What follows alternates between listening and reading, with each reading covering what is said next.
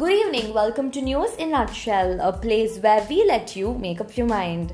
The centre transfers 6,000 crore to 16 states via GST special window borrowing. The Financial Action Task Force, the FATF, retains Pak on its grey list, says Pak failed to crack down terror on its soil.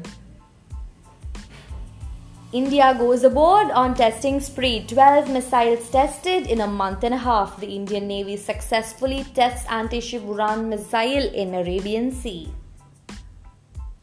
The Facebook faces Joint Committee of Parliament on account of data protection. The panel asks FB to not use personal data for commercial use.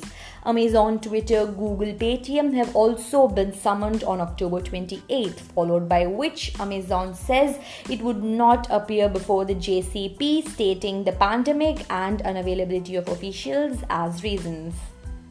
And if Amazon fails to make it on October 28th, a cohesive action can be taken against the giant.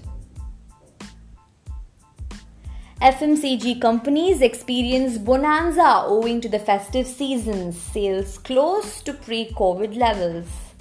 Thank you so much for tuning in to News in a Nutshell. Good night and goodbye.